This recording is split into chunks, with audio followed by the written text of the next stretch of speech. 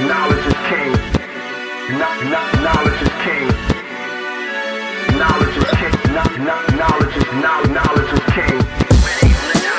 Knowledge is king. Knowledge is king. Knowledge is king.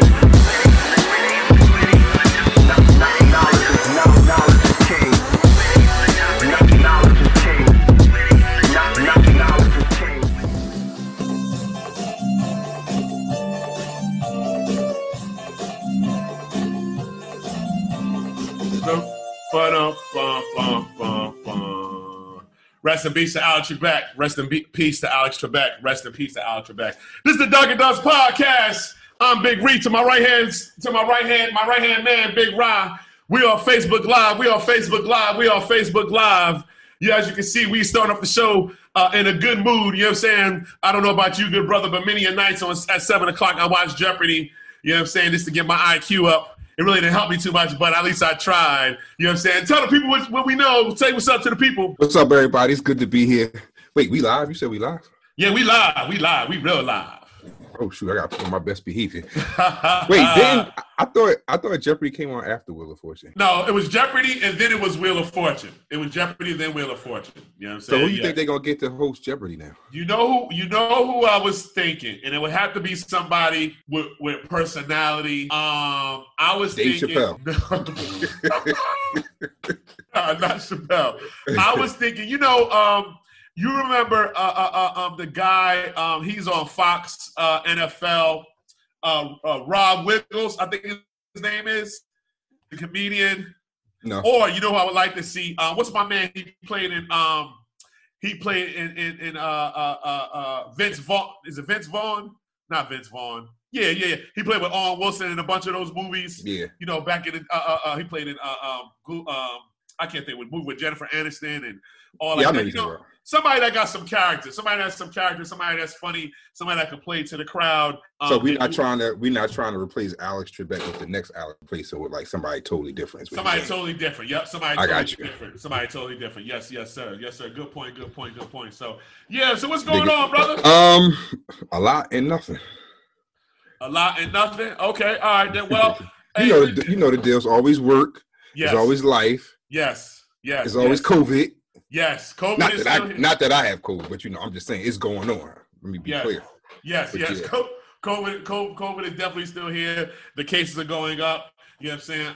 Unfortunately, across the United States, and the mitigation now. I saw Governor Murphy definitely has even put more restrictions under the state of New Jersey as far as less capacity in restaurants, indoor dining, gyms, things of that nature. So, it's almost like we're back to March again. And unfortunately, I did see something that they were saying possibly about closing down restaurants and going through that whole thing again. I know in New York City they kind of starting to limit things. I haven't seen too much in pay, but you know what I'm saying? COVID is still here, man. COVID is still here. Unfortunately, it's definitely and people are still suffering in that suffering.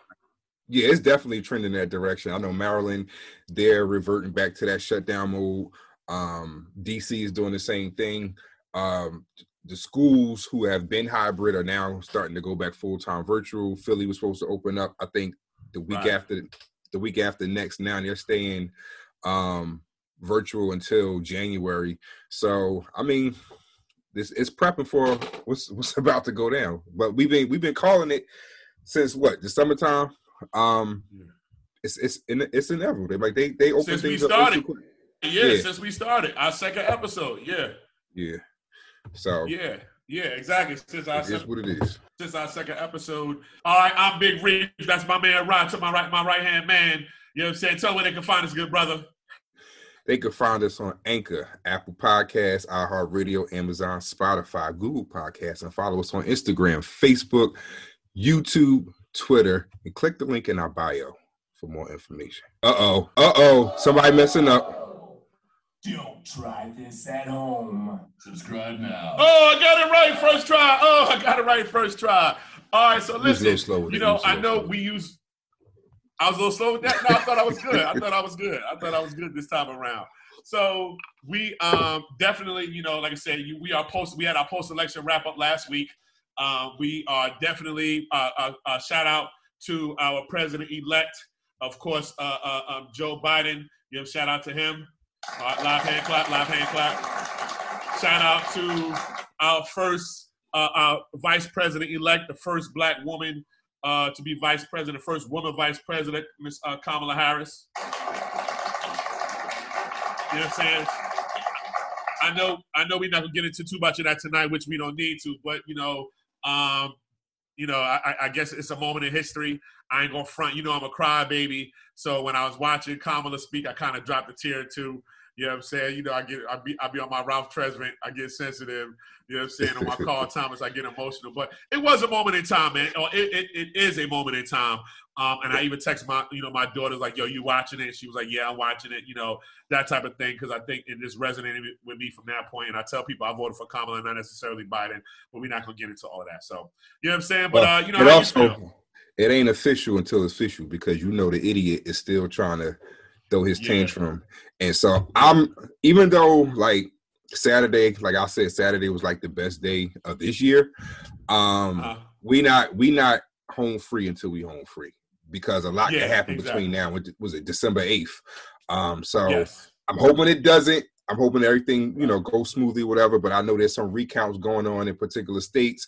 I've heard about, I don't know if you heard about it, there's some clauses, I guess, that got discovered in the Constitution, whereas 45 is trying to use every door, every avenue that he can to keep his position to where he's at. So I mean, while I'm happy with the results, I'm not totally elated until it's official. So right, yeah, he definitely not conceding. Even people within his own party and cabinet are telling him to concede. One of the things I just wanted to touch on real quick, not necessarily as far as the election itself, of course, but the post-election response. I saw a few things, we saw in the memes. I think I sent some out there. We posted some to our different platforms as far as social media and things of that nature. But the Van Jones response, what's your thought on that? What was your thought on that? I know you posted it. That's why I'm asking you. Well, for me, it just gave me something to think about. So he has a lot of critics. A lot of people don't like him. I don't know enough about the man to say I can't listen to him, but I take everything with a grain of salt anyway. I don't put too much stock in what people say. I like to do my own research to find out, for myself. I think he brought up something that was very interesting that maybe a lot of people did not know. But it also opened up the door for me to learn a little bit more about him, because I didn't know, his background. I just thought he was like a news commentator or whatever. So part of me is like, there may be some legitimacy to, the information that he gave, but there's this other side that people's like, well, he's like a low-key Trump supporter. Not Trump supporter, but you know what I'm trying to say. But I just can't put a whole lot of stock in it. It's just something to think about, and I just think we need to kind of pump our brakes a little bit and let everything play out before we go overboard. Let me say this. And while I understand there's a lot of emotion, I think, man, and me, and I'm not the toughest guy in the room. Like I said, I drop a tear. Anybody that know me know I drop a tear at the drop of a hat. But I don't understand what his emotion was about. I know in 2016 he was talking about his daughters and how they felt and they were scared. So I can understand that aspect from a parent. But this time around, like, I really didn't have elation for, like I say, necessarily for Biden and for Trump necessarily being, like you said, not necessarily being defeated just as far as Biden winning the election. I wasn't jumping for joy. I was happy, like I said, more for Kamala. But, I didn't have tears like that. And honestly, and I'm going to say it, it made him look weak. It made me, as a black man, feel like, we always have to play the subservient road, the step and fetcher role, I should say. And I'm not saying that's the case for him. Like I said, I don't know the man, but just in watching it, I was just like, yo, why is he crying so much? And let me just make this point. And maybe either yourself or the audience, somebody in the audience can, comment on it, as we go along. But I just felt like, dude, like, why, like, what are you crying for? You know what I'm saying? So I don't know, man. I don't know. You let me know what you think. Go ahead. Well, unless I totally misinterpreted his position, I took it as though he was pretty much saying that this is a win for everything that we've been fighting for, all the social justice and things like that. I think he kind of looks at it like this takes a monkey off our back, so to speak, for all the people who died throughout this year through social injustice like that.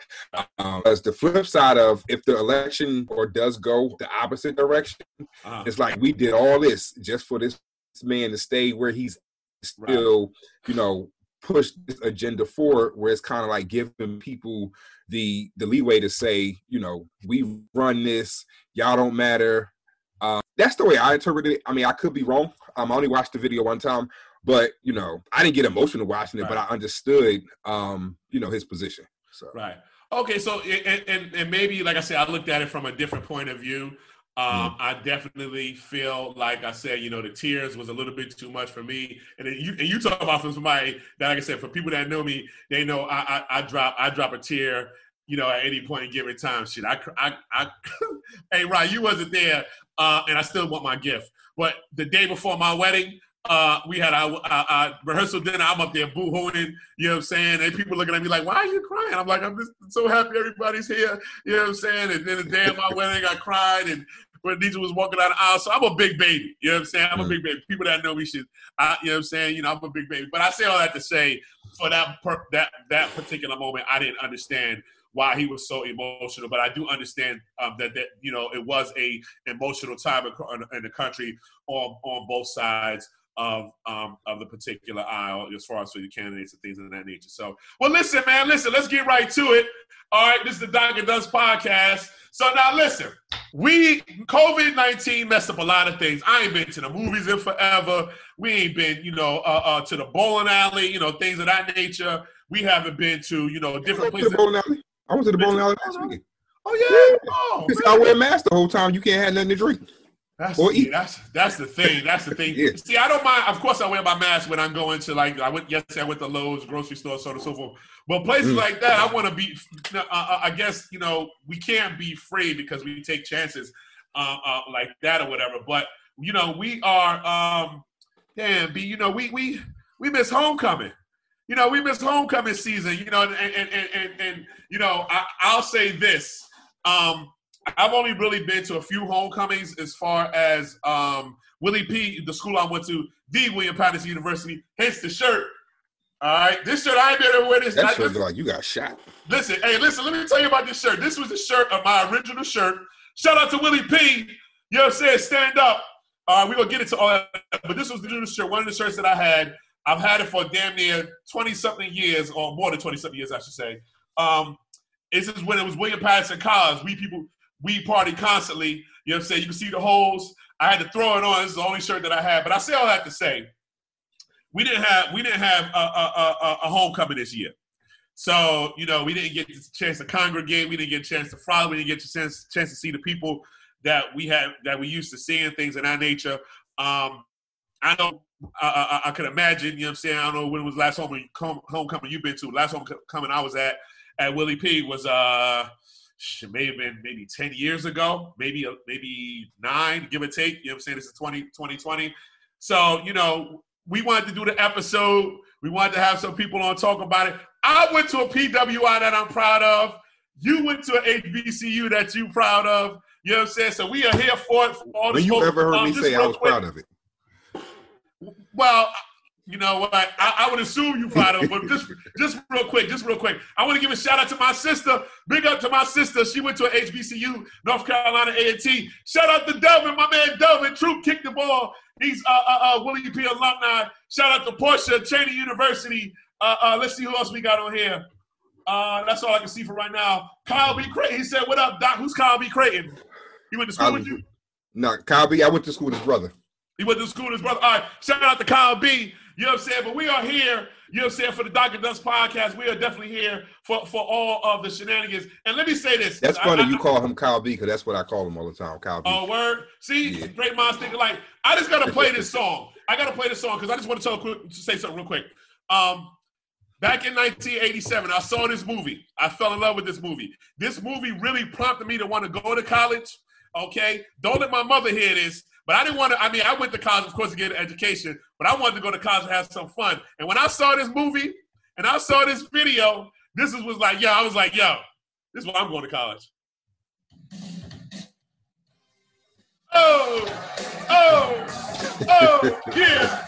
I was 11 years old when this song came out, but I knew I wanted to go to college for a reason. Yeah. You're not gonna be disrespectful to the ladies, but y'all know what it is. Yeah. Come on. Oh. You gotta turn up a little bit. Turn up a little bit more. Oh. There you go. Yeah. Yeah. Yeah. Oh, walked in this place. Oh, I ain't play the whole song. Yeah. Listen, I know many of them. We can tell some stories. We're gonna keep it PG tonight. Big girls, come on. Oh, yeah. Oh, shout out to all Now, how many other go-go songs do you know other than that? You said what? I said, how many other go-go songs do you know other than that? Listen, I'm going to say this, and this is real talk. I didn't know about go-go music. Shout out to my daughter's mother. She went to Hampton University. You know what I'm saying? She I know the DMV area, Hampton, Virginia, Maryland, DC, Hampton music, go-go music is real big. I didn't know about go-go music until I was dealing with her. And I know at all the HBCUs, you have a variety of people that go to those schools. So you have the people from DC, the people from Maryland, the people from Virginia, you know what I'm saying? And they be forcing that go-go music. But, you know what I'm saying? We didn't listen to go-go music. We listened to, you know what I'm saying, what we listened to. So, listen, we got our guest on, you know what I'm saying, coming through on the Dr. Dope's podcast. You know what I'm saying? Welcome our esteemed guests to tonight's show. You know what I'm saying? Doc, you want to introduce them? Well, we're going to let them introduce themselves. Oh, yeah, we're going to let them introduce themselves. All right, so here we go. Let's start. I don't know how we're going to start this off. Do we go from cutest to ugliest? If we're going to go with the ugliest, we can start with me. No, we're going to start with my man. I was going to say we start with my man, Jago. Let's go to my big cousin. Big cousin, tell him who you are. I am Courtney Chambers. I am his favorite cousin, not just big,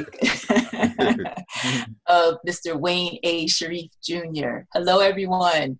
Hello. Welcome. Thank you. Live hand clap for the cuz. Live hand clap for the cuz. Thank you, my cousin. Oh, wait, before I do this, I gotta give a shout out to all the SG Roads. Happy Founders Day to all the SG Roads. All right, we pay attention on the Dr. Does podcast. We pay attention. Give it up to Miss Chris. Go ahead. Introduce yourself. He pays attention. I don't pay attention.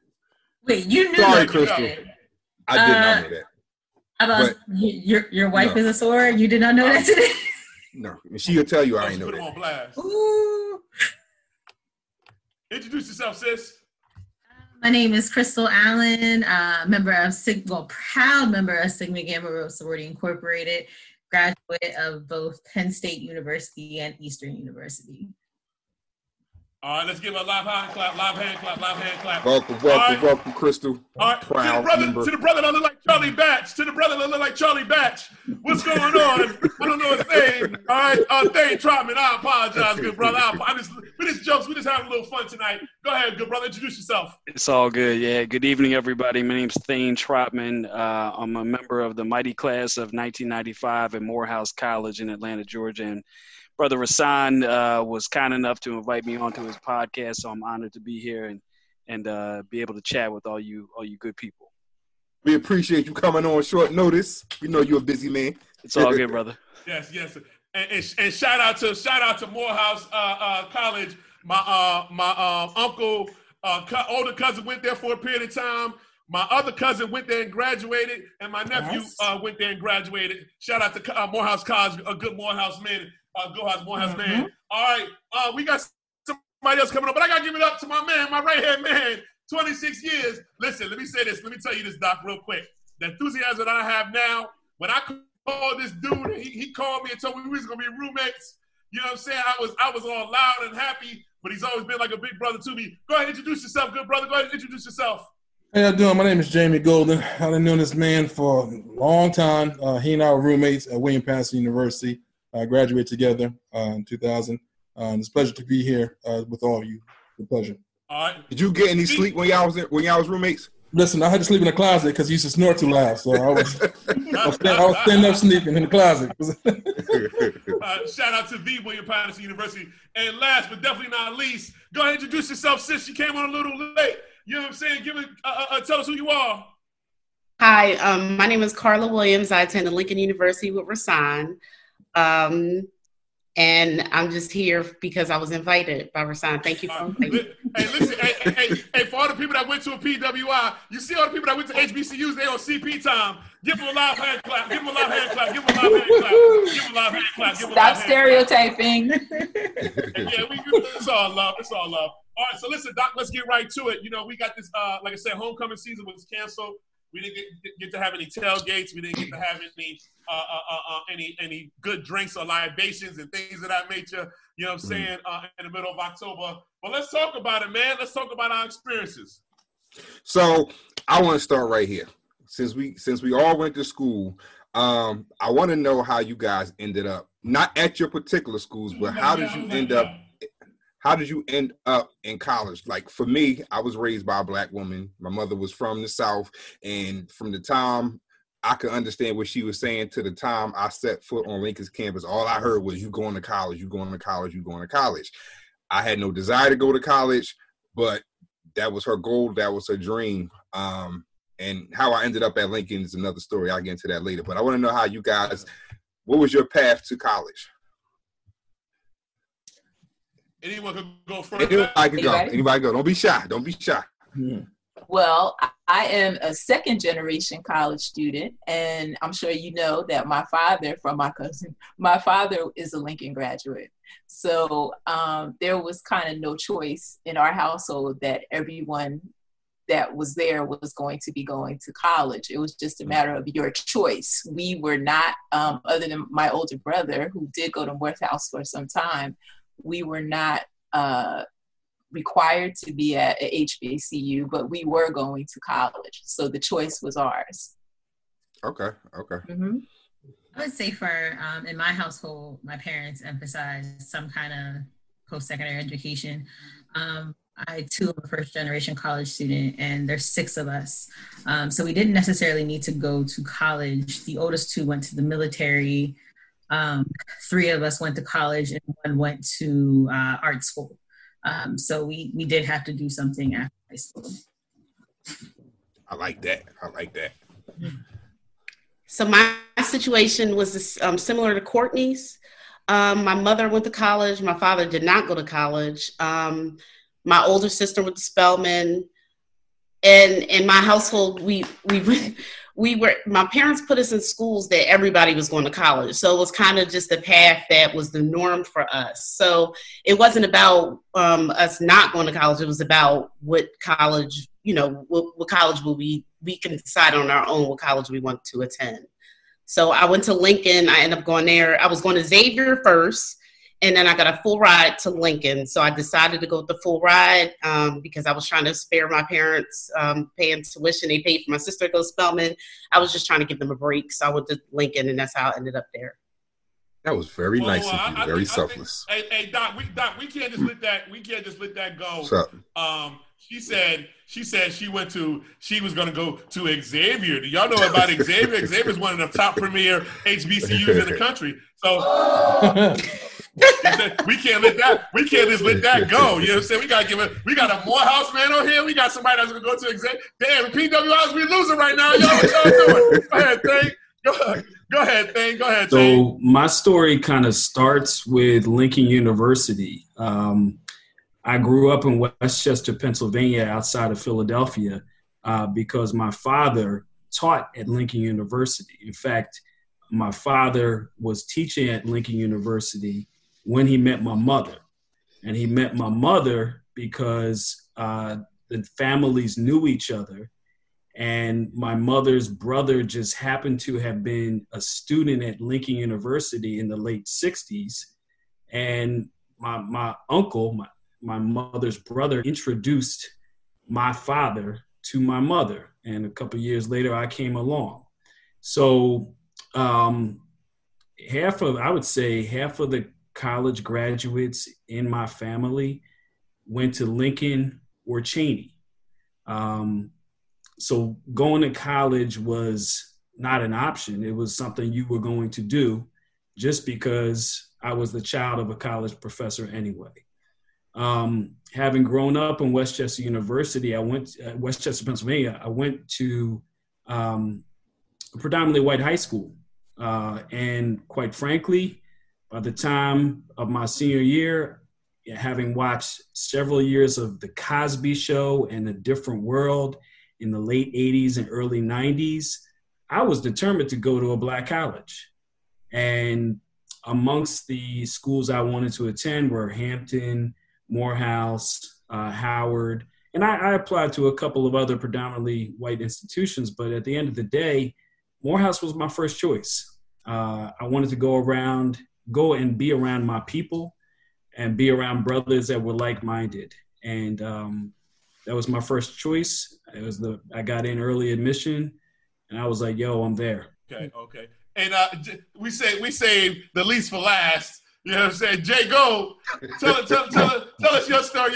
Now listen, y'all, I'm just gonna say this is my best friend. He was the best man at my wedding. So I ain't gonna cut him no slack. He gonna be up here and be modest. You know what I'm saying? But I know the real Jekyll and Hyde. You know what I'm saying? So go ahead, good brother. Tell us your story. Anyway, as I was rudely interrupted, but anyway, for the most part, I was going to. I did a lot for sports as far as football is concerned, so that was my main thing. But after some time, I went to a college in Kansas and came back and was working for a little bit. I just wanted to go to school. I didn't know anything about HBCU too much. I didn't look into much. In high school, I went to primarily white high school as well. And I wasn't sure about HBCU, didn't know too much about it, which I would have knew more because I think I definitely would apply to HBCU. But I ended up going to William Patterson University. I just had to go to school. I'm the youngest. I have two older sisters, and they went to college as well. So therefore, my thought process was I got to go to school because my sisters went to school and they graduated as well. So, yeah. It seems as if everyone on the panel, and even probably people that's listening, I'm gonna read some of the comments. We're gonna have super producer Evie read some of the comments. Everyone has some type of influence, whether it be family. Well, primarily family, mothers and fathers. I just got to do this real quick, and I would be remiss if I didn't do this. Shout out to my uncle, Dr. Walter D. Chambers. My daddy. Lincoln man. Yup, her father, a Lincoln man. Definitely an influence in my life. He probably doesn't even realize how much of an influence he does have on me. Hey, Jamie, you remember Uncle Walter and Aunt Liz? You know how that get down. You know what I'm saying? Yeah. So, listen, just real quick, though. Like I said, all of you guys have had your family had an impact on you as far as, planting that seed of higher education in your brain. Do you think that if it was current time, I'm just asking this question, I'm going to turn it back to Doc, but do you think that if you grew up during this era of young people, do you think that the era that you grew up in made a difference in how you thought about it, or was just something that was going to be ingrained to you already? You mean how we thought about going to college or if we would go? Yeah, how you thought about going to college, yeah. Well, I am that generation. I am a peer of Barack and Michelle. So we are that generation that were expected to do much better than our parents had done, our grandparents had done. We were that bridge of coming out of the 60s, going into the late 70s of going into college. So there were really no choices. She dating herself, y'all. Yes, I am. I already knew. But I'm just over 25 on paper. Okay. But that was that generation that you were going to college, you were going to do something because it was almost like you were being depended upon to bridge that gap between the generations that did not have this opportunity and those going forward that would have more opportunities. Okay, all right. Carla, I want to piggyback off of that. I'm going to throw it back to Doc. You said you had applied to Xavier. You were going to go into medicine? I wanted to be a psychiatrist. Okay. Mm-hmm. Okay. Now, what made you? I mean, I know you said the money and things of that nature, but Xavier, like like I said, you got to be pretty smart to get into that school. I think I'm just average. Nah, you ain't average, sis. So modest. Yeah. I was about to say, Doc. She's definitely not average, but that's a beautiful thing, and that's the one thing we wanted to do this. We wanted to discuss before we get to the dirty parts of college life. We want to, of course, for any kids that's listening, you go to school to get an education. You go to class and you go back to your room and you study and you eat crackers and sardines. And that's all you do. You don't do anything else. That's it. Go ahead, Doc. I'm gonna need y'all to forgive me for a second. If y'all ever watch the podcast, y'all knows that I always wear baseball caps, and I intended to be a little more formal for this episode. I meant to do this before y'all came on, so just forgive me for a second. I meant to wear this hat today, so just for this episode. I went digging in the back of the closet so I could have on a different hat today. But anyway, everybody talked about how they ended up in college or whatever. So for me, trying to flex on us. No, I'm not flexing on y'all. I just wanted to have a little fun. Okay. But no, for me, I think the difference between me and everybody else, including Reef, is when you guys were ready to go to college, it sounded like everybody was focused. And I'll say it to this day. I'm 44 years old, and I'm like I refuse to grow up. That doesn't mean I don't handle my business. I was very immature graduating from high school. I had no intentions of going into college. I wanted to go into the military because, one, the money wasn't there for me to go to college. I knew I wasn't getting any scholarships. But I just thought college wasn't for me. Even to this day, I don't believe formal education is for me. I just kind of got stuck in a rut of just going back to school and obtaining pieces of paper. But I didn't even know what an HBCU was when it was time for me to go to college. Like, all I knew was like Seton Hall, I knew Rutgers, I knew UCLA, I knew all the basketball schools and things like that. But I didn't know like the difference between the PWI and the HBCU. The way I learned about Lincoln was because my sister went to Lincoln the year before me. So when mom said, you got to go to college, I was like, I don't know what you're talking about. I applied to 2 schools. I applied to Lincoln, I applied to Kane University. And it was like, whoever assessed me first, I guess that's where I'm going to go. So Lincoln was the one that sent me the paper in the mail that said, you know, we want to accept you. But then I found out Lincoln accepts anybody. But we'll get to that later. Don't stereotype. You hear that, Carla? You hear that, Carla? You hear that? You hear how you throwing shade, Carla? You hear that? That's your boy. Just real quick, and I'll tell my story real quick. And as Jamie knows and Rasan knows, Rasan and I went to the same high school. And as he said, and Jamie said it as well, we didn't know too much about HBCUs. We know a little bit. Like, I remember taking a college tour, but it wasn't as prominent as it is now. Even back then with the whole Tom Joyner and his initiative and other celebrities were trying to pump it. It was like, for us going to all predominantly white school, it was like HBCUs or black colleges, like it wasn't a big thing. My guidance counselor, Mrs. Lynch, had kind of put the bug in my ear, but I wanted to play sports. And of course, Lincoln didn't have a football team. Fast forward, you know, I met great people at the school that I went to. And we'll talk about that. But I definitely, honestly, I'll be honest, I have a 17-year-old now. I am pumping the whole notion of historical black college and university because I just, you know, I want her to have a certain experience. Not saying she can't have experience at a PWI, but not front on any PWI. But I definitely, you know, I think that looking back on, I guess part of me is somewhat living through her. And I'll be honest, you know, I think that there's a lot of good that comes out of the HBCUs. Shout out to all the people that are commenting in the comments. Shout out to Hampton University, shout out to Cheney University. You know, I'm just looking at the comments. Those people, somebody said baby boomers in the house.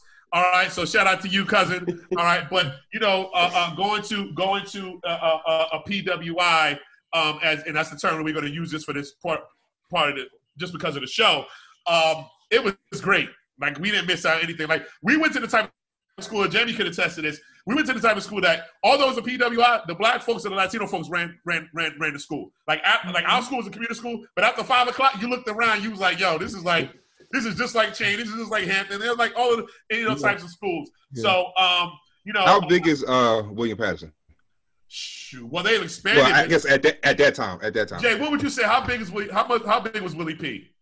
As far as population wise, yeah. I couldn't tell you. I mean, we had it was just us, man. I mean, I can't even say it. It was a just huge us. campus. I mean, but at the same time, as far as African American students, we had a good amount. I'm not sure how many, but we had a good amount. Now, one but thing. Remember that you were at a state school, although at PWI, you were at a state school, and that also is attractive to students of color. Yeah. That does make a difference. Yeah, that you were at a public university where the costs are lower.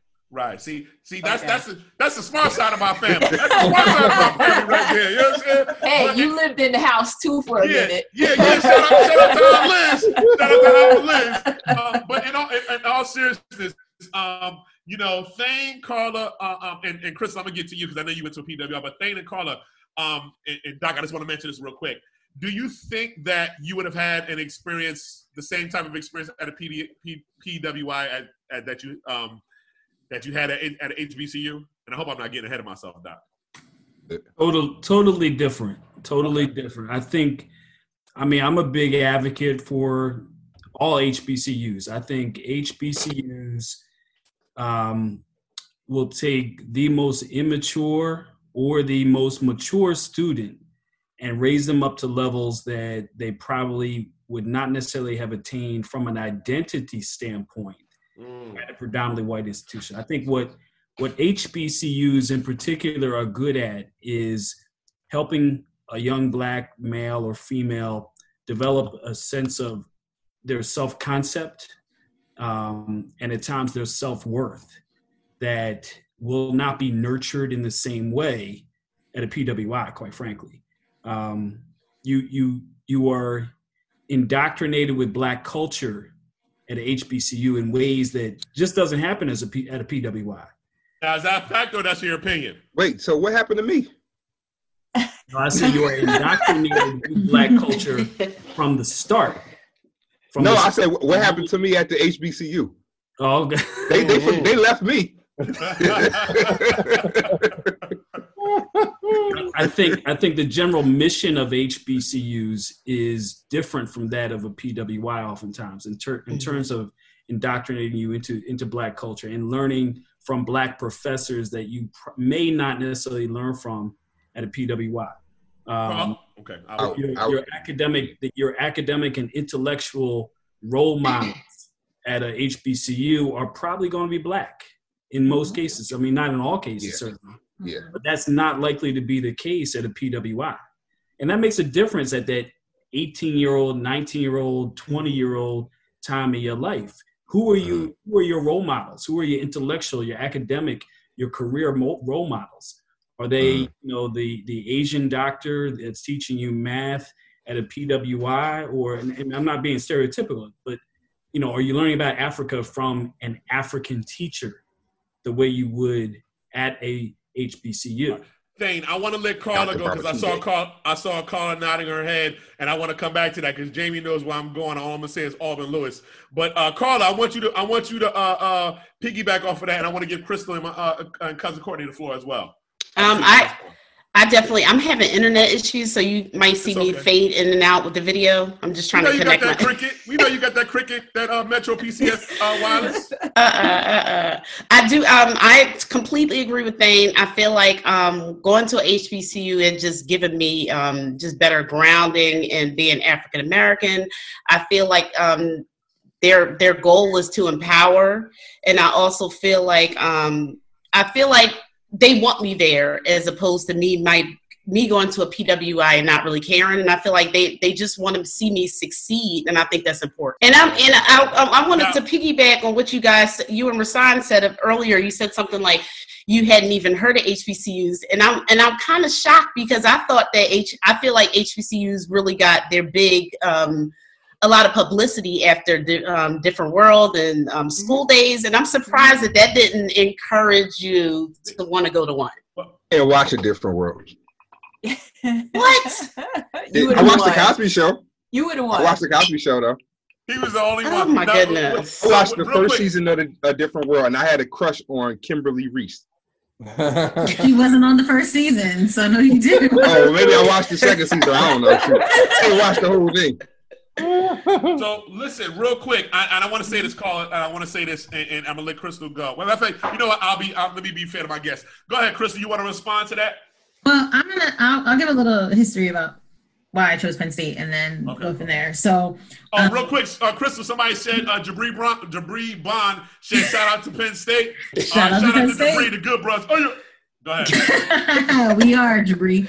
So, when I was looking at colleges, I have a brother who's 12 years older than me, and his dream was to go to Morehouse. And he spent his freshman year there, and unfortunately it didn't work out for him. There were some mishaps. Education department, he wasn't getting placed in the right classes, things like that. So he ended up coming home. But that didn't deter me from HBCUs. I'm from a very, very, very small, I'll call it a city because it is, but a very small city in Western PA. And our counselors didn't expose it to us. And I feel like my brother, who is a whole 12 years older, he got exposed to it because he had a teacher who really focused on African-American history, culture, and encouraged her students. By the time, she was actually a guidance counselor by the time I was in high school, but we didn't have like classes like that. And my school would bring in schools to meet with us, and we get days to go visit schools for HBCUs. Nobody around us, maybe in Pittsburgh is the closest city I'm to. They may have been stores, but that didn't hit to the area I live in, so I wasn't exposed to it. What I was exposed to was my sophomore year of high school. For a student project, I was running a tutoring program where I actually worked for a man who worked at Penn State. And at the time, Penn State wasn't on my radar because I only thought Penn State Beaver. But he was like, no, you got to think of the bigger picture. There's multiple campuses. So that summer I went up to visit, and that's when I fell in love with it. And I was like, I know this is a choice for me. Now, to go off what Thane was saying, yes, all of our professors don't look like us, but we have some key professors who did, and staff members and higher positions look like us who had our backs. We also had the Multicultural Resource Center. We had the Student Minority Advisory Recruitment Team, which was smart. So we had those supports in place for us because they knew it was important for us to have that. So I enjoyed my time there. Okay. Now, cousin, I want you to piggyback off of that. But you went to school during a different era. That's right. Growing up in East Orange, and of course, the family history and all like that. Mm-hmm. But what was your, you went to an Ivy League school. Not really. No, I wasn't okay. Our other cousin, our cousin Robin, cousin Robin went to University of Pennsylvania in Philly. Rest in peace to our cousin Robin. That's right. University of Pennsylvania. Right. But Lafayette is not. Lafayette is I went to Lafayette College in Eastern Pennsylvania, home of Dixie Cups, Crayola crayons, and Larry Holmes in Lafayette College. That's where I went. Okay. Most of the students at that time when I went to Lafayette were from New Jersey. Okay.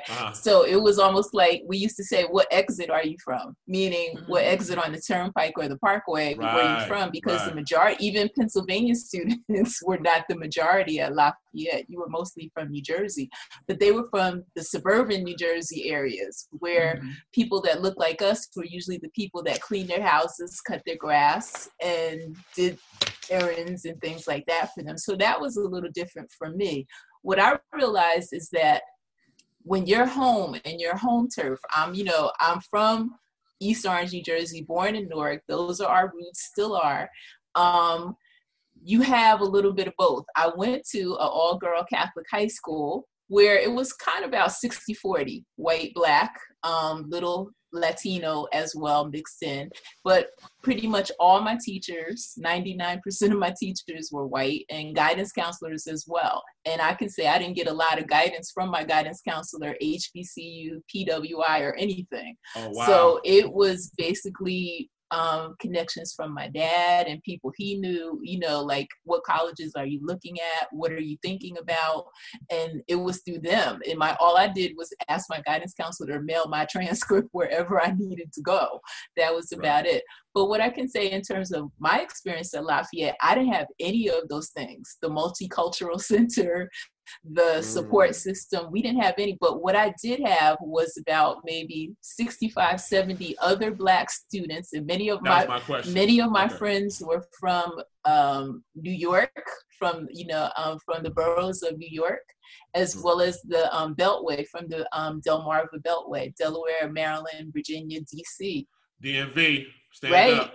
We bonded together. To this day, we are bonded together in terms of we supported each other. Okay. Without that network, without those positions of people in place, we were supportive of each other. A lot of the male Black students were there because of sports, because of football, because of basketball. They were recruited to be in school, track, etc. The females, Lafayette is known for being an engineering school. So a lot of the females were there for engineering. That wasn't me. I like math, but not that much. Okay.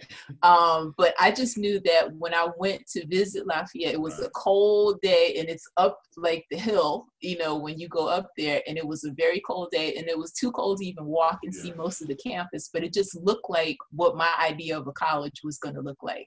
And I knew that I didn't want to be that far away. Uh-huh. All right, I didn't want to be rude. You my cousin. But you always are. I gotta let my friend. I gotta let my boy go. I gotta let my boy go. Cause see, here's the thing with Jamie, and I'm gonna say this because he's gonna be humble. He's gonna be modest. Jamie was an all-state football player. Okay, he was. I think he might even been an honorable mention All-American. I ain't gonna say too much, but he was good. He he could have went to any school in the country. He wanted to go into JUCO. So I'm gonna tell a story for him. So. Roll your eyes if you want to. But one thing, and Jamie, you could tell, you kind of touched on it before, but you was an all-stater, so there were no HBCUs recruiting you? Not really. Like I said, I went to predominantly white high school. I didn't know about HBCUs like that. If I would have known, I would have definitely considered going to one. I have some of my best friends who went to Howard University, and I didn't know anything about it. If I would have considered that by far. And when I've gone to like HBCU's different campuses now, I have a 17-year-old son, and we take him to different schools. Shout out to the nephew. Around the country. And we don't wait for it to get an official visit. We just take our son, and we walk around the campus and let him see things the way they are and let him make his own decision.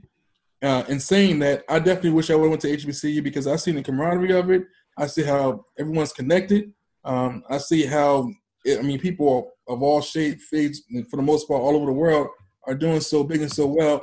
And when I've gone to different functions, got to know about, I'm in awe of the HBCUs, how they stay together, how they become professionals.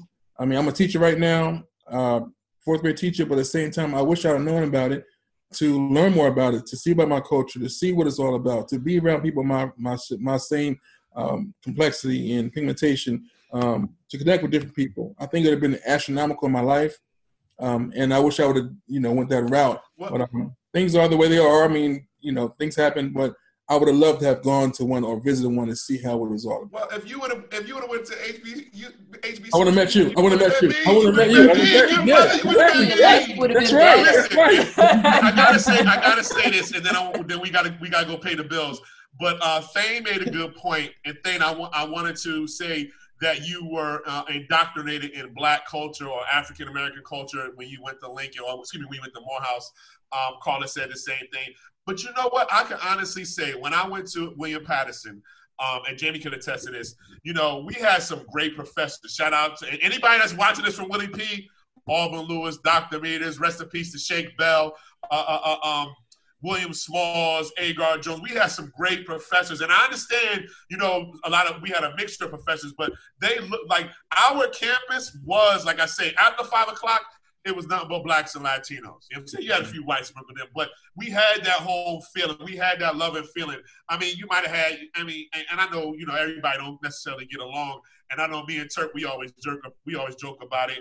How, this person was that corny, this person was this person was that, and Jamie and I as well. But we did have that love from our professors because it was like as Tupac would say, a me against the world or us against the world type of thing. So we definitely had that. I got to do this real quick before I pay the bills.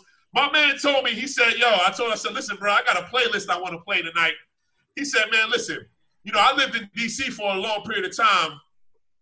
And I don't know nothing about DC music. I don't know nothing about no DC music, but I remember I heard this song, and Carla, you might like this song. You know what I'm saying? I got to play this song.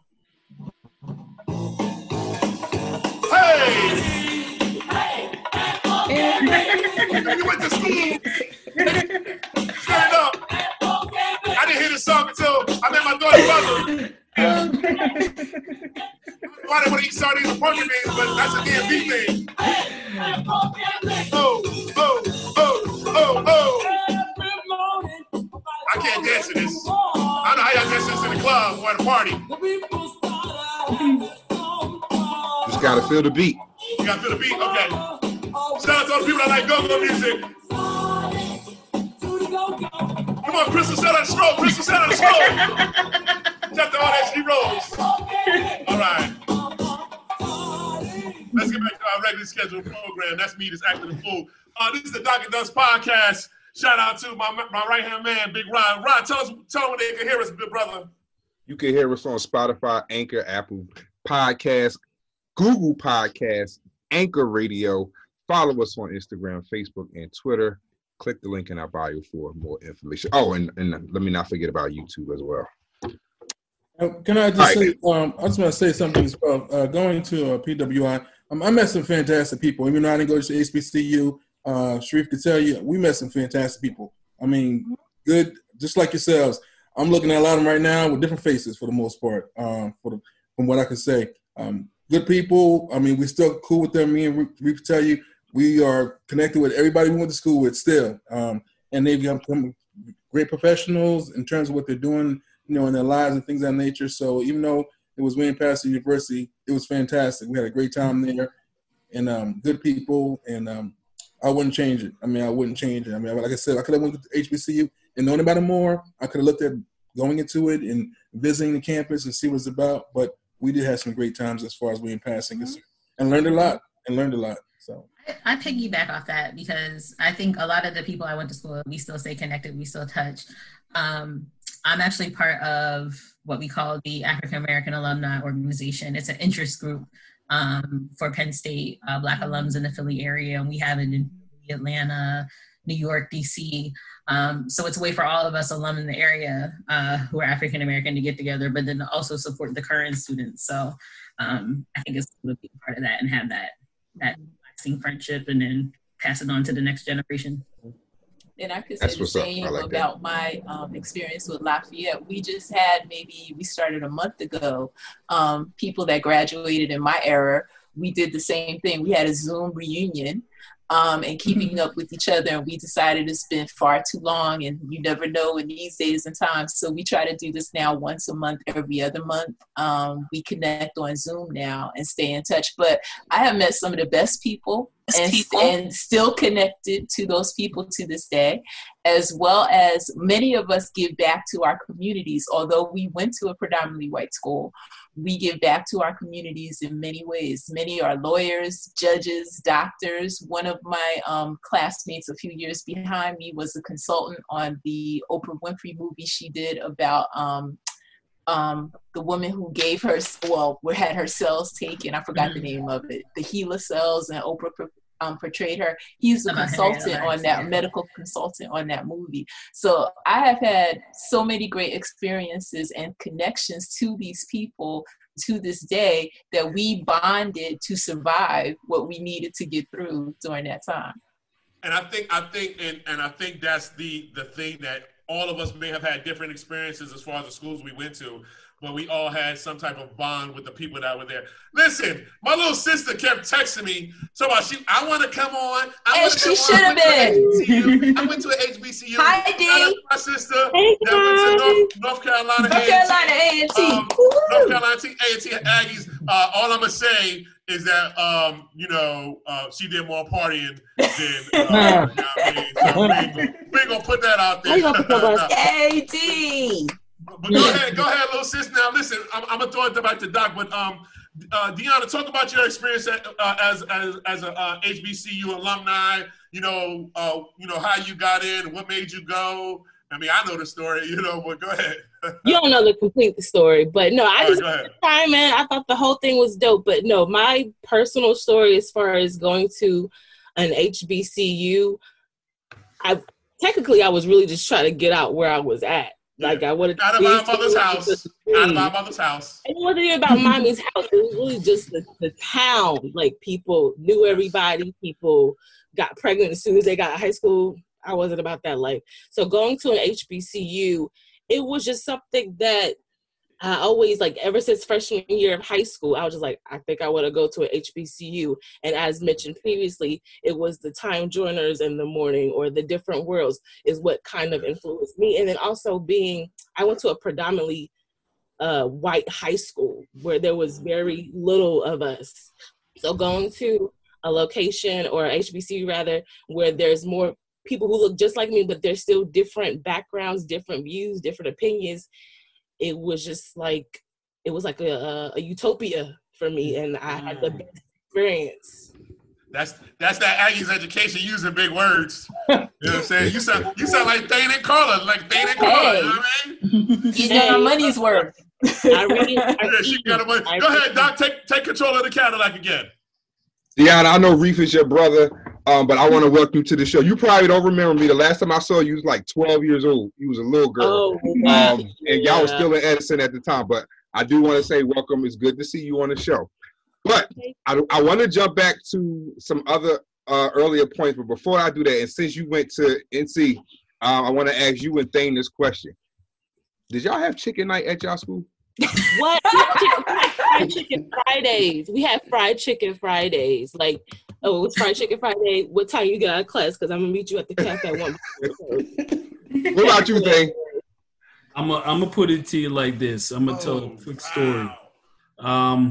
So freshman week, 1991, freshman week, we had been there for a couple of days. You know, maybe like Tuesday, you arrive on a Sunday. Tuesday morning, I woke up and I just like stomach wasn't feeling right at all. So, you know, I did what you do in the morning. Ran down to the bathroom in the dormitory. Yo, every stall was filled up. Ran upstairs to the 3rd floor. Ran downstairs to the 1st floor. Everybody's stomachs was messed up. So my point is this. After sophomore year and I moved off campus, I did so because the cafeteria food at Morehouse College was not all that great. So you were feeding all those men bad food. Oh my gosh. So I brought that up because, Carla, correct me if I'm wrong. 94 to 96 at Lincoln, we had chicken night every Thursday. It was fried chicken, all the fixings or whatever. I definitely know they had it my freshman year. It was every Thursday because we would leave the caf with like plates of chicken going back to the dorm room, and they switched the catering company so many times. So after years, chicken night was going. I don't know if Carla was there when we had chicken night at night. I think it was gone by the time I got there. Okay, all right, but yeah, that's one of my memories about Lincoln because I love to eat good. But Thane, I wanted to go back to something that you said earlier because you talked about the experience of having Black professors and things like that. And thinking about it in hindsight, that's one of the things that I will say I can definitely attest to and agree with. I remember there was Dr. Babatunde who taught the African American experience, one of the professors that I actually despised at my time at Lincoln because he pushed me so hard and I fought so hard to resist what he was trying to instill in me. Like I said earlier, the level of maturity was not there. If I had it to do all over again, I think my Lincoln experience will be different. But also years ago, I used to always say, I think I was better at that time period in life. I was better designed to be at a PWI because I just think the experience would have been different for me.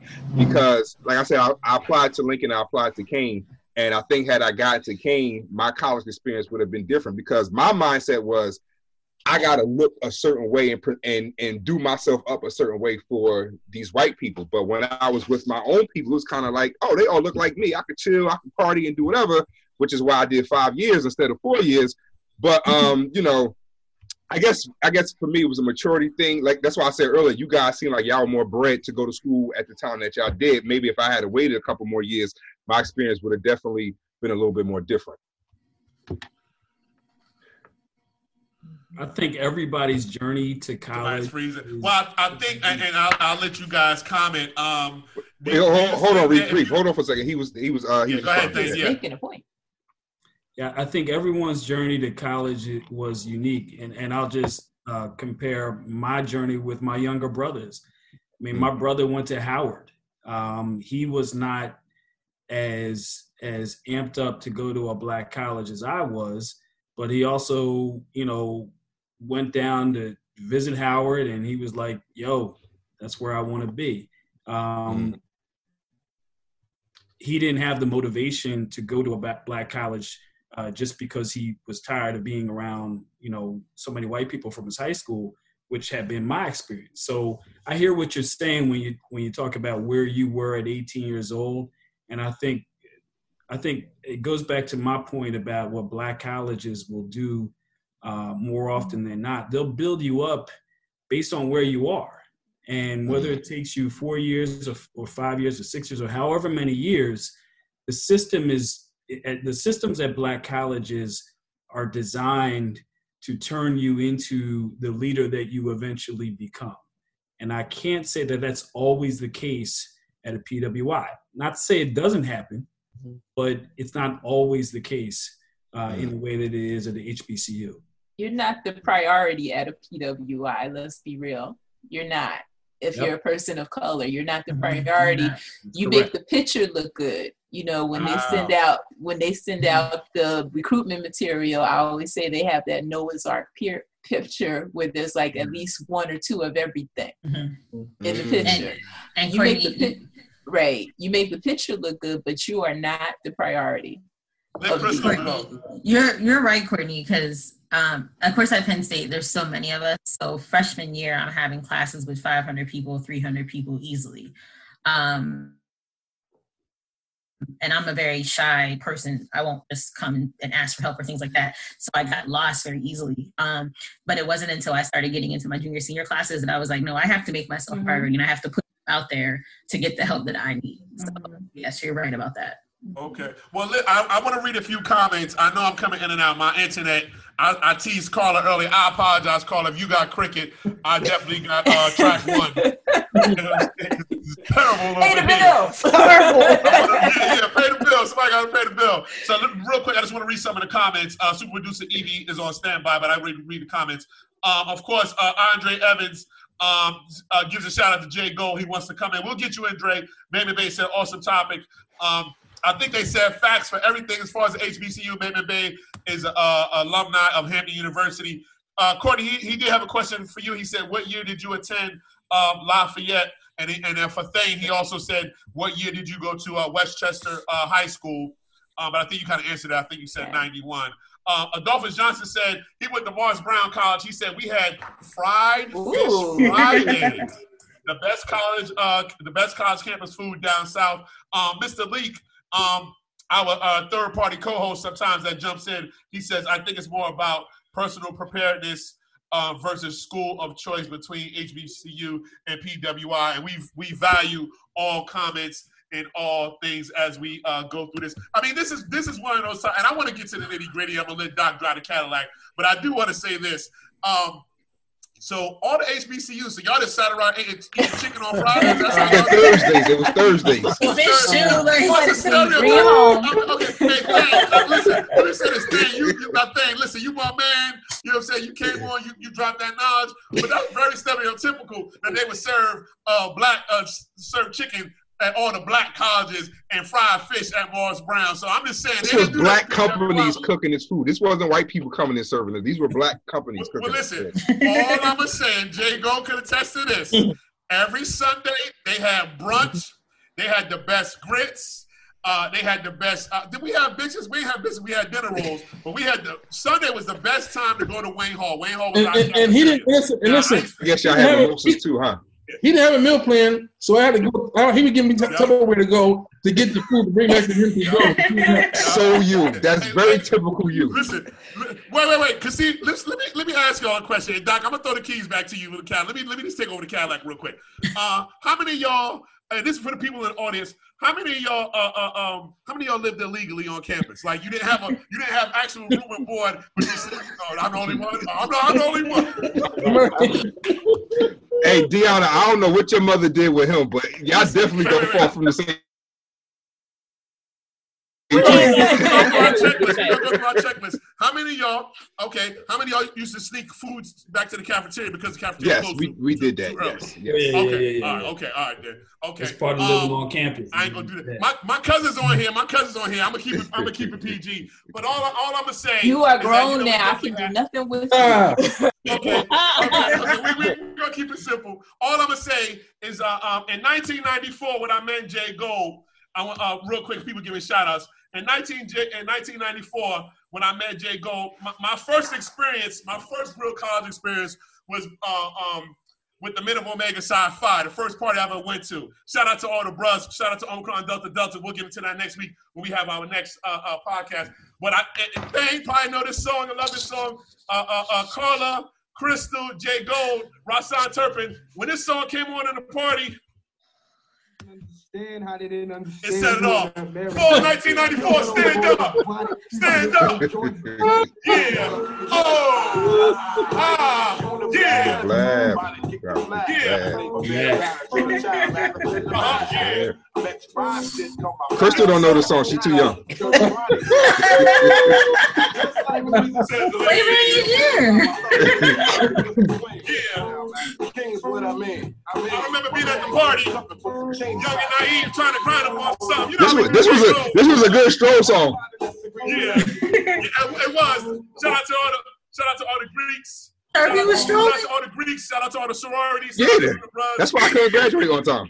Yeah, shout out to everybody. Shout out to Hoppers. Shout out to Slow to this song in the 90s. You know what I'm saying? Well, let's get it back on track. Go ahead, Doc. You got it. Listen, I will definitely say one thing I had down pat in college was partying. I don't party now, but in college, I was on the dean list for partying. I would party at the PWI too. So either way, I would have worked for me. Oh, absolutely. Yes. Don't sleep on the PWI party. That's right. Yeah. I went to no parties at the PWI. I'd have been in my room. PWIs at Penn State, we party anywhere. Like, we would turn a Chinese restaurant into an after-hours party spot. So wait, did everybody party together, or did like everybody had their own separate parties? Because I watched Higher Learning when I think it was my sophomore year at college, and I was like, I don't know about this. Like everybody is so separate. So did y'all party together? Was everything really separate? It was a little separate. Definitely separate. Like, because the white fraternities had houses, so they were always doing things there. We had our parties either on campus or, like I said, try to find off-campus venues like the Chinese, like it was Huna Walk. So we have one somewhere else off campus near a school, I think. Our parties, we would tend to have like Latino students and Asian students, but not a heavy mix of it. But it was pretty separated. At Lafayette, we were fortunate that we did have what we called the house. We called ourselves the Association of Black Collegians, was the name of our organization, or the ABC. And we had a house, but we also had the only wooden structure on campus. So we kind of knew that it would someday disappear. And it did, like maybe in the early 90s, but they moved it off campus, like a block off campus, but it didn't have the same atmosphere. But once Friday hit, Saturday, we were partying. That was our outlet. We were together, we were partying. We would get in a car. A handful of us had cars, not me, but a handful of us had cars. We would drive to other campuses. I remember going to a party at Rutgers because we had a really good DJ. One of the guys that I went to school with was a DJ. So he would go do parties at other schools and we would come as the entourage. So I went to parties at Princeton, at Rutgers, and other places. So, definitely don't sleep on Black students at a PWI party. That's right. I just want to. I want to say this, and I want to throw it to my sister real quick, Doc. Now, Deanna, by you being the youngest of the group, now we all kind of like around the same age, give and take a few years here and there. But what was like? What was it like partying during that era? Because you went like mid 2000s up until like 2000, from 2005 to like 2009, 2010. So what was that experience like? What was it like? Wild. Okay. Yeah, like even going back to the schools partying together, like going to A&T, literally right down the street was UNCG, a PWI. Okay. What's UNCG? What does it stand for? University of North Carolina of Greensboro. Okay, cool. So going there, like you go there, they party, but it's like you tell one A&T student about a party at UNCG, then 10 more show up, and then next thing you know, A&T then took over the whole party, but everybody's having fun, but partying was definitely fun and wild and college life.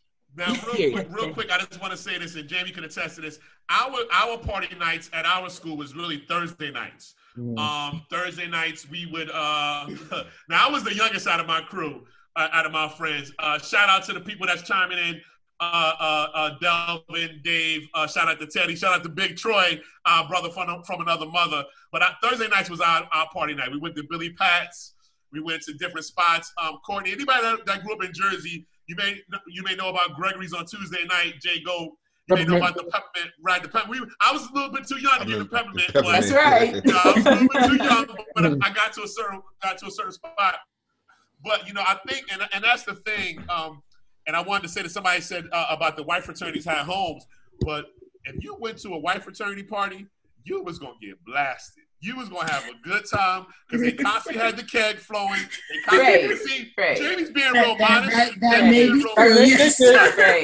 That was a big surprise. I know at Lafayette, like if a few white people that would venture into the black house for a party, they would go, "Where's the keg?" And we're like, "Oh no, we don't do that." Yeah, we would have a bar set up, but it would be bottles and stuff like that. It wasn't a keg because we weren't going to throw beer on each other and do all the stuff they did at the fraternity house. Go ahead, Deanna. I saw you had your hand. You wanted to say something real quick? We didn't have kegs. We didn't have, even at UNCG they had, but what they did do would take like those big Tupperware things. Right. Yep, and fill it up with Everclear and we had that too. We called it cookie juice. Those were the kind of parties we had, and then we did have the little funnels. I don't want to tell too much because our mother is watching the next week.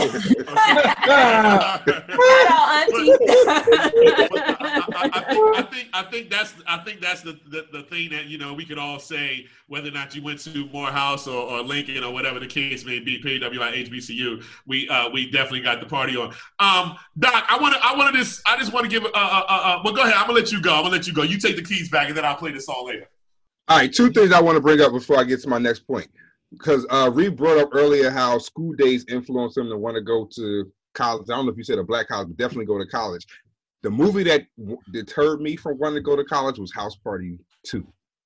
When they gave Kid hell, I can't remember the class that he had, but he had whatever class he had that big paper in. Right, and with the black professor. With the black professor. I was like, if this is what college is like, I'm not going to college. I definitely remember that. But anyway, Thane, I wanted to ask you because I always wanted to know this. Boys in the Hood is one of my all-time favorite movies. And I remember, if you remember at the end of the movie, they said Trey went to Morehouse with Brandy across the way at Spelman. Are they like literally across the street from each other? Yes. They are. So your wife might be in the room with you. She might be listening. How much time did you spend at Spelman? I was a Spanish minor at in college, and I took 3/4 of my Spanish classes over at Spelman. I was going to say, don't you guys interchange and take classes together? Yeah. When you were a student at Morehouse, Clark, Spelman, Morris Brown, the whole Atlanta University Center, you can take classes at any of those classes, any of those schools at the time.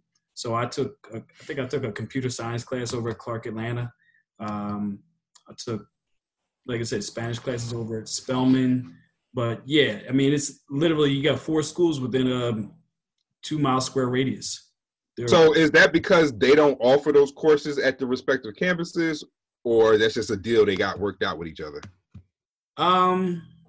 At the time, I think it was reflective of just how certain schools had stronger programs than others. You know, some of the, like for my Spanish minor, I had to take some Spanish classes that were over at Spelman that the professors were supposedly better than, we had in Morehouse for Spanish literature. So it just depending on what you wanted to do. But, did I have fun taking classes over Spelman? Yes. That's what I was looking for. That's what's up. Yes. So, all right. So my next point is, regardless of whether you went to a PWI or HBCU, how well do you think your school prepares you for like the next phase of life? More so, like I guess the workforce, so to speak. Anybody? I feel like so I was in a program. It was a STEM program, and it was sponsored by NASA. And that's how I ended up going for free. But we were required to attend career days, and I was in National Society of Black Engineers. And we were forced to go to these events, whether we liked it or not. And I feel like those mandatory events made me prepared for the workforce. We did resume writing, we did interviewing skills, we went to conferences, and I feel like those are the types of things that I needed in college to prepare me for out of college for the workforce. Okay. Anybody else? I think with me, go ahead, D. I think with me, I was very much an introvert, still somewhat of an introvert, but I think not even just going to college, period. I think it really allowed me to kind of open up, kind of express myself better, more intellectually. And then just be more of a people person. I didn't really like to talk to people. I didn't want to be bothered. But going to a college and being around people, they don't care what you look like or what you like. They just, they think you're a cool person. They think you're a good spirit. And I have those lifelong friendships who have helped me grow and learn myself. I think my sister, you're an introvert. Huh? Everybody not like you. No, go ahead.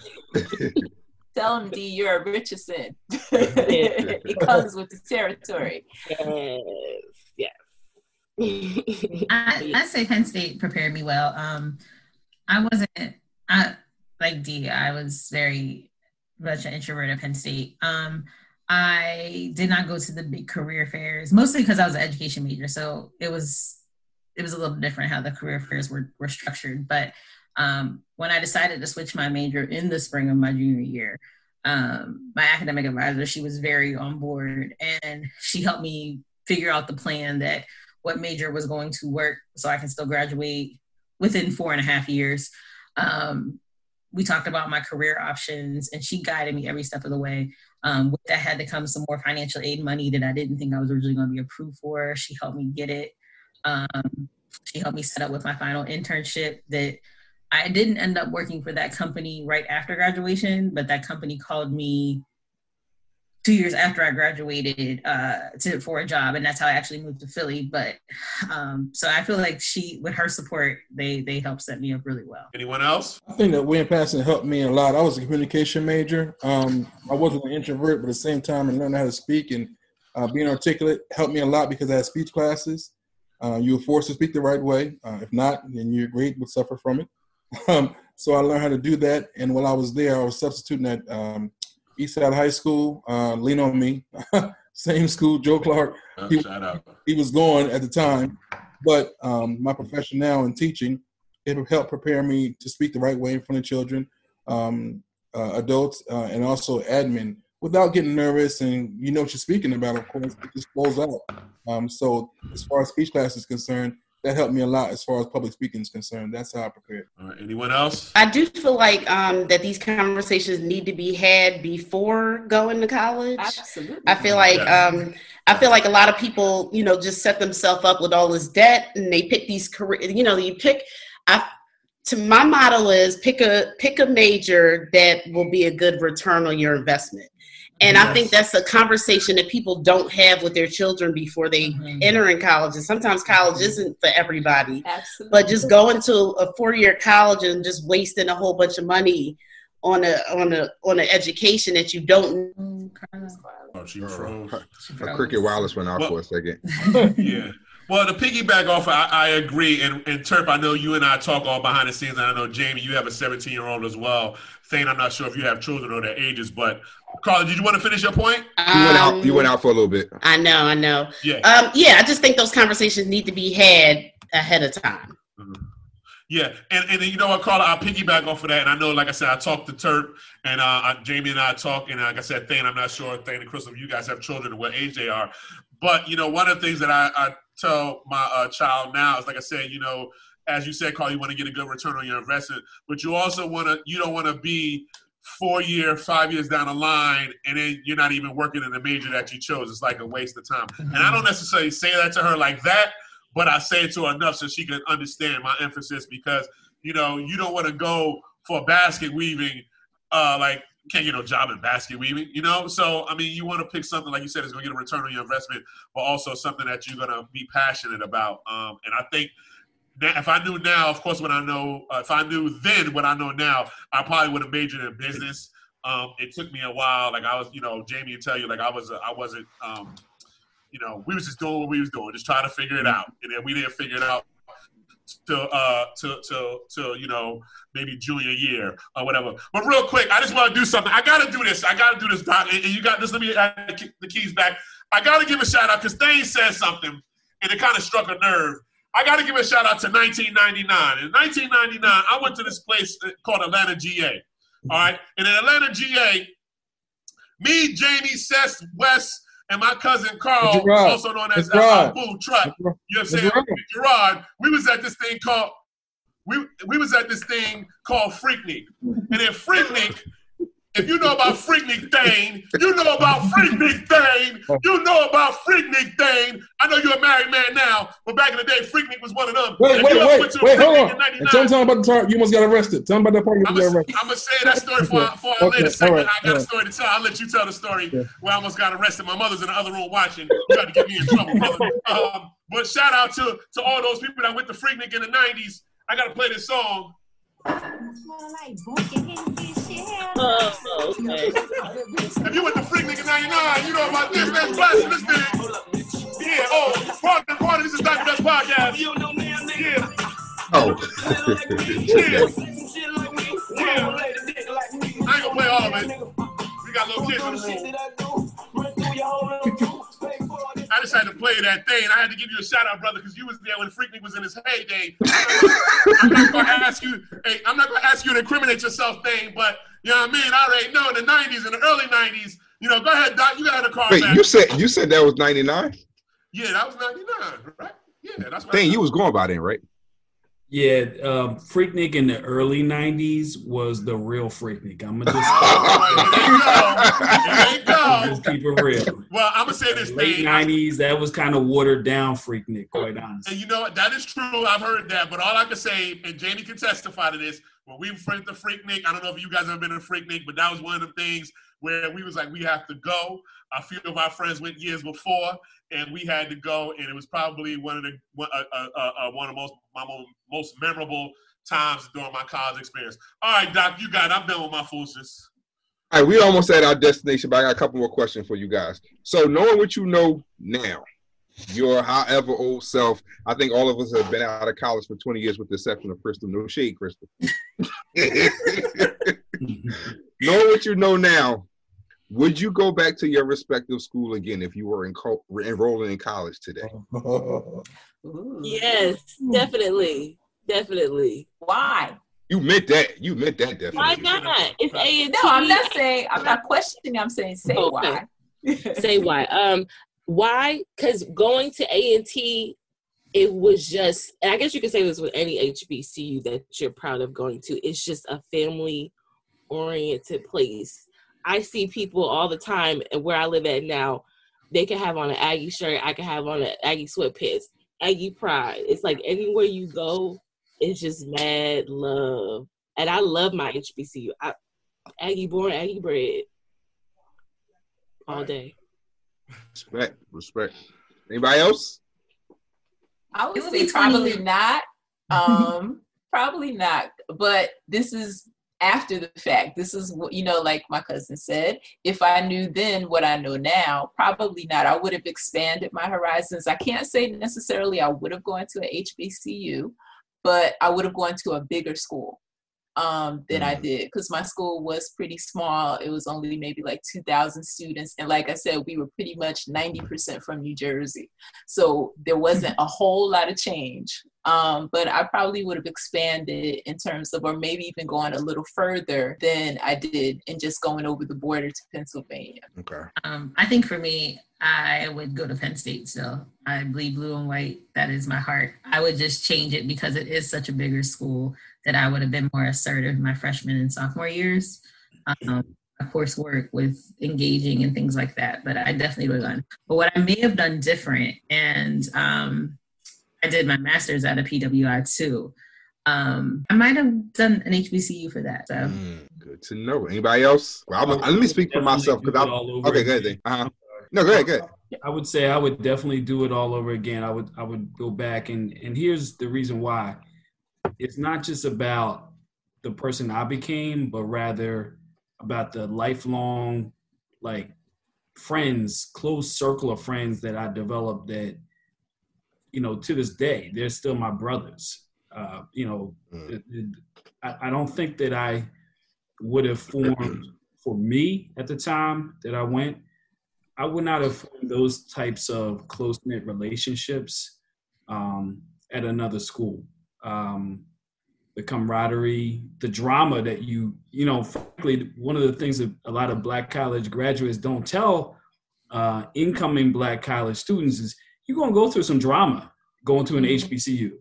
Yep. Whether it has to do with registration, financial aid, sending transcripts to grad school later on, there's some stuff that sort of steals you and toughens you up because you got to go through some stuff. Yeah. And without the drama, without the camaraderie, without the lifelong friendships, I wouldn't be the person that I am today. So I done okay. The good Lord has blessed me. And it's because, frankly, I went to Morehouse in 1991. I would not have been the person that I am today had I gone to a different school. So, yeah, I do it all over again. Hey, Thane, can I ask you a question real quick? Can you hear me? Yes, sir. How long could you make $20 stretch when you was in college? Bruh, come on, man. Come on. That was like 3 months.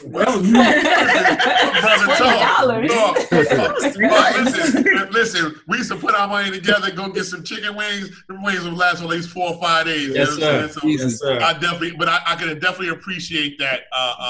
And I think that's with all schools, but definitely, speaking for Jay Gold and myself, that's what brought our friendship, made our bond a brotherhood bond because of the things that we went through. The nights, we was grumbling. If I had 5, he had 2, we made 7.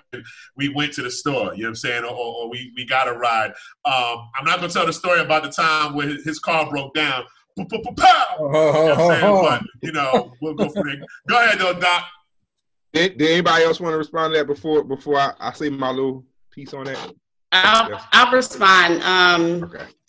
I've met some great people at Lincoln. I have some great relationships now. I met my husband at Lincoln, but if I had to do it over again, I would not go to Lincoln. I feel like I should have just gone with my first choice, Xavier. Sometimes I just didn't feel like I fit in. And if I had to do it over again, I wouldn't go there, and I wouldn't send my kids there. Why do you say you didn't fit? I don't know. Sometimes it just didn't feel right. Like it just wasn't what I was exposed to when I was in high school. I just saw things that I didn't see on other HBCU campuses that I would prefer not to see. Actually, surprised but not surprised that you said that. I'm surprised because I know you're very pro HBCU. I'm kind of like the opposite of that, but I'm not surprised because I actually I expected myself to say the same thing. And the issues that I had with my choice in the HBCU was more so with the school, not the experience at the school, if that makes sense. If I had to do it over again, I'm actually kind of torn because a part of me still feels like if at this age, knowing what I know, I should have still went to a PWI. But then when I think about the experience, if I had to do it all over again, I would go back to Lincoln and with a more mature mindset because of all the things that we talked about earlier, but in looking at it with an older mind, it's kind of like, had I grasped everything in the way that I should have, I think my experience would have been different in different ways. And you know, Lincoln is not all bad. In contrast to what they said, like some people do get left behind, myself so to speak. But a lot of people do excel in that environment. And the good thing is that, you know, Carla, you and I went to the same school and our experiences are different, but they're also the same because I had the same opportunity to get in some programs that you were in. But because we had this conversation, I was anti shutting my life down socially in certain respects. And you was like, I'll make the sacrifice and give up a summer to go into this program. Our outcomes, you know, they were definitely different. I don't think Lincoln is all bad. I think they've gotten a lot better since we left, since the time that we were there. When my daughter said she wanted to go to Lincoln, I was just like, nah, you can't go there. You go any HBCU you want. You ain't going to Lincoln. But and that's not fair to her. That's not fair to the school because that was just based on my experience at the time. Not to say that they were perfect, because they did do some things for me that I think were wrong. But I would go again. Like it's not all bad. I would go to Cheney though. Definitely would go to Cheney. Spoken like a Lincoln man. Real quick, we got a good comment. This is a good comment from Kevin Waters, brother Kevin Waters. He says, "What up to the Dr. Dunn's podcast? Didn't go to an HBCU, but I live vicariously through this engaging, energetic conversation." And I think that's the key. And I think Carla kind of alluded to it. That's one of the reasons why we wanted to, of course, highlight, you know, the differences and things of that nature, but also to give some light to our experiences as far as college and things of that nature. And I think that, you know, one thing that we all have in common is that we all benefited, whether, you know, our positives and our negatives, we all benefited from our particular experience. Doc, you want to do this before I do my next thing? Wait. Yeah, I got one more thing I wanted to bring up before we start making our way out of here. Because somebody mentioned earlier about, you know, having kids or whatever. Whether you have kids, want to have kids, don't have kids, if you do have kids or do plan to have kids, how much of what you know now, what you experience would impact? Let's just assume everybody who has a kid or wants to have a kid is going to college, whatever. 10 years from now, all our kids going to college. Are you trying to persuade them to make the choice that you made, or are you leaving it up to them to say, go wherever you want to go? Well, at the present time, I'm in that situation. My son, he didn't want to go to HBCU. He said he wanted to basically have diversity more so. However, as time is going on recently, he's been leaning towards HBCUs a little bit. He's not ruling them out like he used to at all. And I'm letting him make his own decision. You know, he knows where I went to school at, but I told him several times that it can be a very good decision, and to look at all the pros and cons of it. Don't just look at what you see, do your research on it. We can go visit different colleges. You can see for yourself if you would like to go here or not. And, you know, if you want to go here, why? If not, why as well? So we're trying to let him, up to him, make his own decision. But at the same time, we want to put it out there for him, let him see what he would like to do. Anyone else? So I have Crystal. I have two teenage sons. And, you know, frankly, their journey in life is their journey. It's not my journey. And so if they are interested in going to a black college, that's cool with me. If they're not, that's cool with me. I think my goal, mine and my wife's goal, will just be to expose them to the experiences. You know, to take them down to Howard's homecoming. Hopefully they'll have it next year. Take them down to Morehouse homecoming. Hopefully they'll have it next year. We got family who went to Hampton, you know, to see what a black college homecoming is all about. And, you know, my wife is not a HBCU grad. My wife is a Penn State grad. We want them to see Penn State homecoming.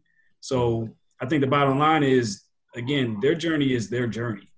And if they want to follow my footsteps and go to Morehouse, that's cool. But I'm never going to put pressure on them to do so.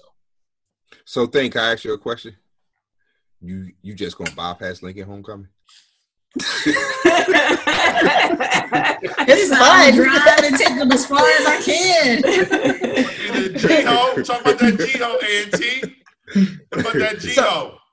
the greatest homecoming on earth. I mean, what can you say? Like, that's what they say. That A&T. That A&T. So did you want to pick the whole homecoming? If you cut her off, what you was going to say? Back off of that? My signal. I got this cricket, yo. This thing is terrible. I apologize. But yeah, G-Ho, if you ever get a chance to experience just once, you'll talk. I actually lost my voice one time, the one I went to G. I lost my whole entire voice. Like, that's how live it is. I saw y'all homecoming by way of Instagram I think it was last year. Mm-hmm. Y'all get it in.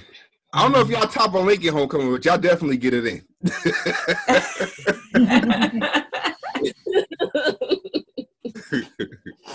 Crystal? Yes. Just gonna say yes, Crystal.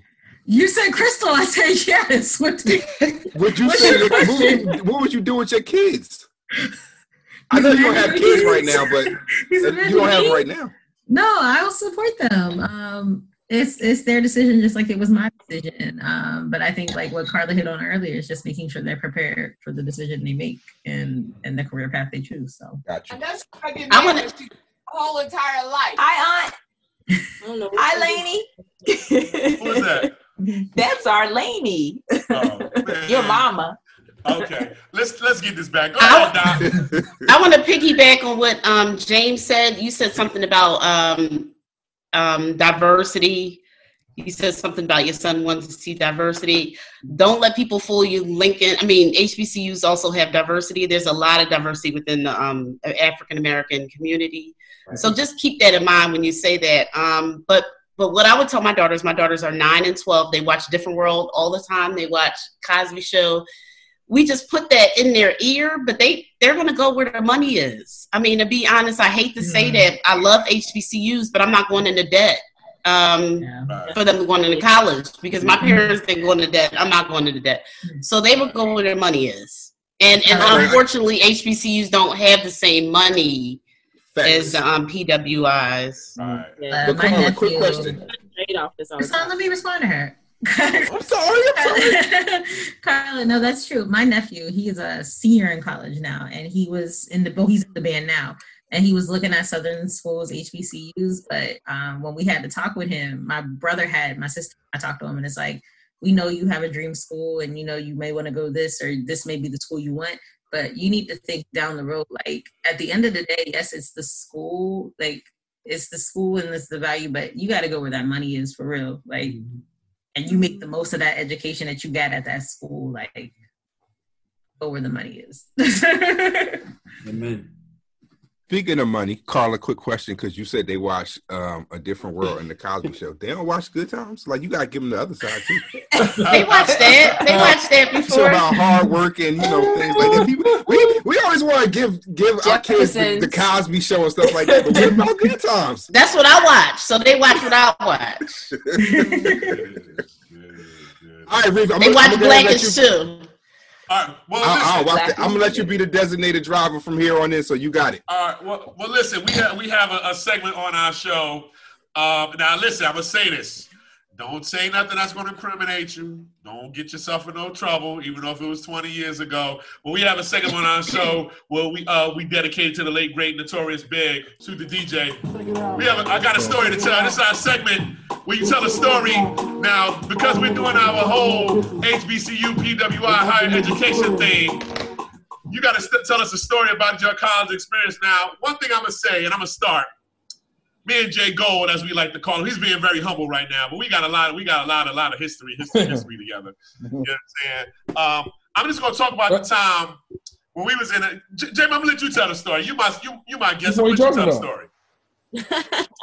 Choose one. Oh man. You want to turn the Freaknik one? Which one you want to tell? Tell Arrested in Freaknik. The Freaknik one. Yeah, that's what I want to know. We in the car. We in the van. It's 1,000 people all around. I think I'm driving.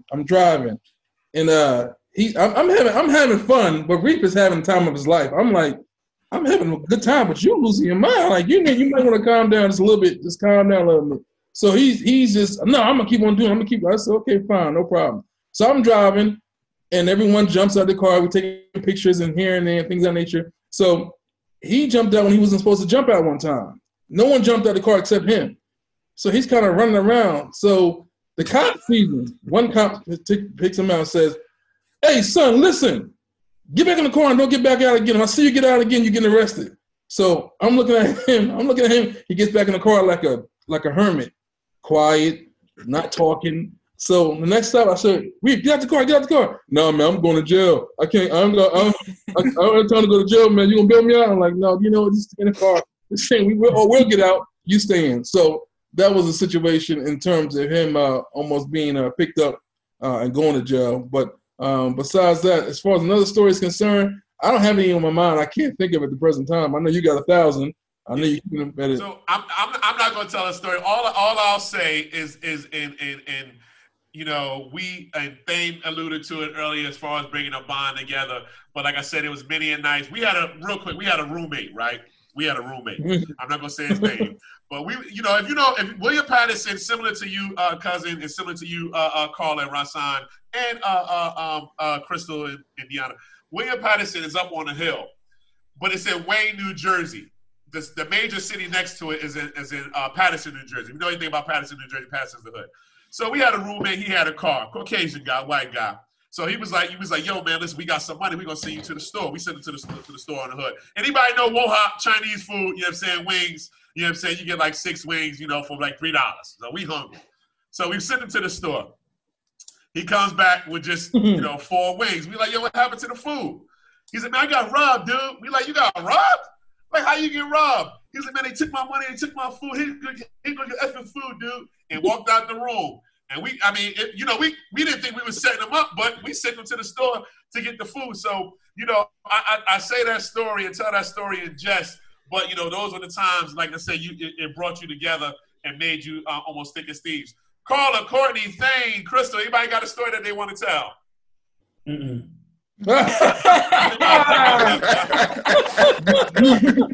I'm with you on that thing.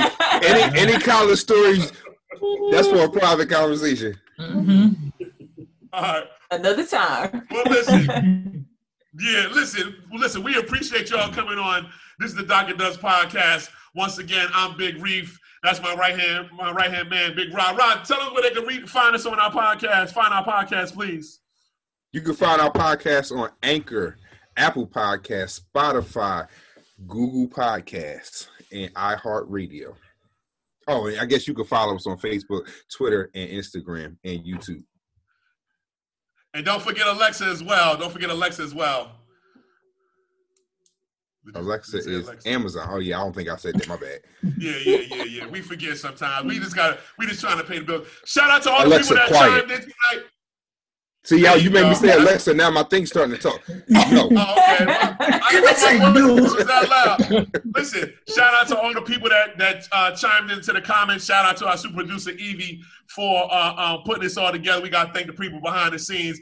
Thank you, cousin. Thank you, Jay Gold. Thank you, Thane Morehouse, man. Thank you, Crystal. Shout out to all the SG Rose.